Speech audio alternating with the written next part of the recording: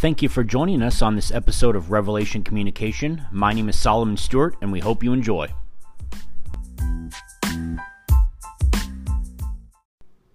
Well, hello everybody, and welcome again to a brand new episode of Revelation Communication. Today is November 3rd, 2020, and in my 43 years, I don't think that there has been a more important day in our nation's history than today. And what I want to do for you very quickly is share a verse out of Daniel chapter 2, verse 21. I briefly shared this verse on a previous podcast, but really didn't expand on it. Daniel says this, "And he changeth the times and the seasons. He removeth kings and setteth up kings. He giveth wisdom unto the wise and knowledge to them that know understanding." And just to give a little bit of context here as to what was happening when Daniel said this, Nebuchadnezzar had a dream that no one could interpret. His magicians, his seers, his sorcerers, nobody could interpret this dream that Nebuchadnezzar had in Babylon. Daniel was asked if he could, and after seeking God for interpretation, God gave it to him, and Daniel was thanking God and acknowledging him in the midst of this text that I just shared with you in Daniel chapter 2. But I'm not here to talk about Daniel's prophetic dream. I'm here to remind you right now, and to remind myself, quite frankly, that it is God who establishes the thrones of kings, princes, presidents, and the like. You know, as I mentioned, I don't think that there has been a more important day, a more important election specifically, than today's election. I believe, based on the candidate that is elected after today, this country is going to continue to remain strong and steadfast from a worldly standpoint, being seen as one of the top nations in the world that provides, that cares, that is after the desire of the people's heart, or this is going to be a nation that is going to be taken over from within. A nation that is going to be sold out to other nations, a nation that is going to implode from within, just like the Roman Empire did. With so much unrest going on right now, leading to this day, on this election day, I wanted to share with you all that no matter who wins, God has established that individual for His glory and His glory alone.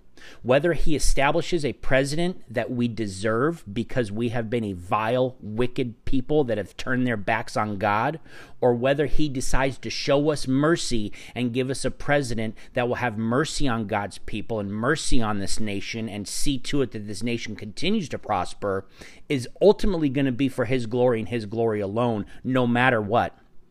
And the argument is being made right now by many folks who don't believe that their vote matters, or they can't bring themselves to vote for either candidate, that they're just not going to vote. The fact is this: I believe that we have a biblical mandate to choose our leaders. In fact, Deuteronomy 1:13 says, "Take you wise men and understanding and known among your tribes, and I will make them rulers over you." So it was up to the people to pick amongst themselves wise men, men of understanding, and known amongst the communities and known amongst the tribes. And they in turn, those people that were picked by the people, would in turn be ordained by God to rule over the people. And so there is clearly a biblical mandate for the people to choose leaders. And with that mandate comes, I believe, an even bigger responsibility to choose the right people.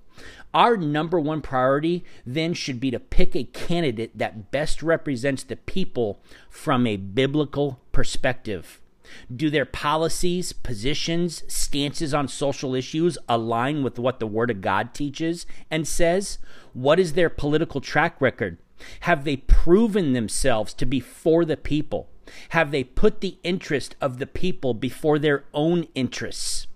Remember, successful leadership, in my opinion, is servant leadership.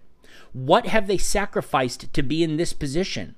What are they willing to sacrifice to be in this position? What have they said about God's people? What have they said about His church? And more importantly, what have they said about Jesus Christ? Are they for Israel, or do they have a history of being against Israel? That is very important.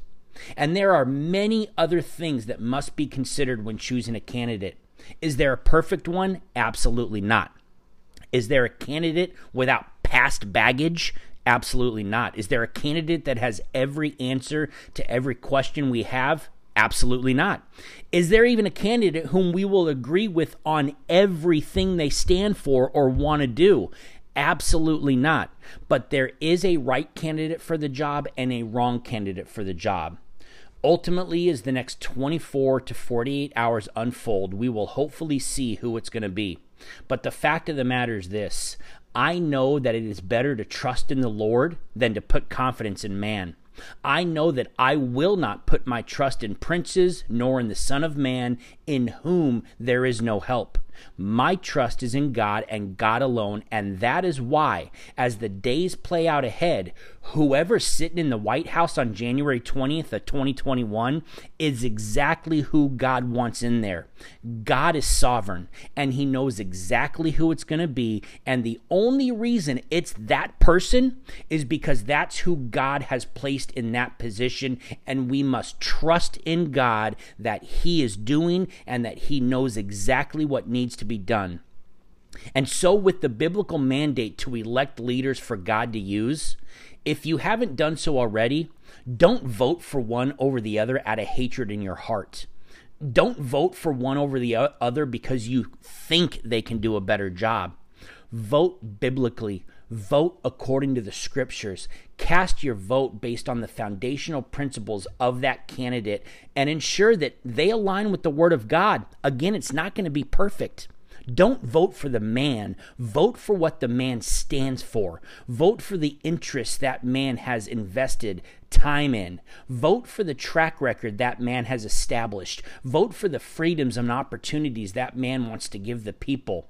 I heard an old pastor of mine recently say, "I'm not a Democrat, I'm not a Republican, I'm a Biblican." He aligns his voting with the Bible. And like I said earlier, you won't find a perfect candidate when you do that, but you'll find one that's much closer than the other. And listen, I'm not here today to fight any battles. The battle belongs to the Lord. I'm not here to argue one political position over the other. Christ's position on the cross settled any argument that can be brought up. I am here, however, to encourage you all to let God lead who you vote for. And regardless of who it is, God's position can never and will never change, no matter who sits in the Oval Office. Thank you for listening this morning. I'm Solomon Stewart with Revelation Communication.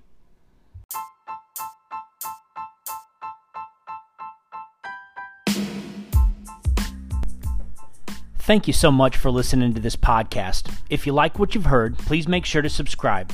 You can also contact me directly via email at solomon@revchurchcv.com or through Facebook at RevChurchCV. Thank you again, and God bless.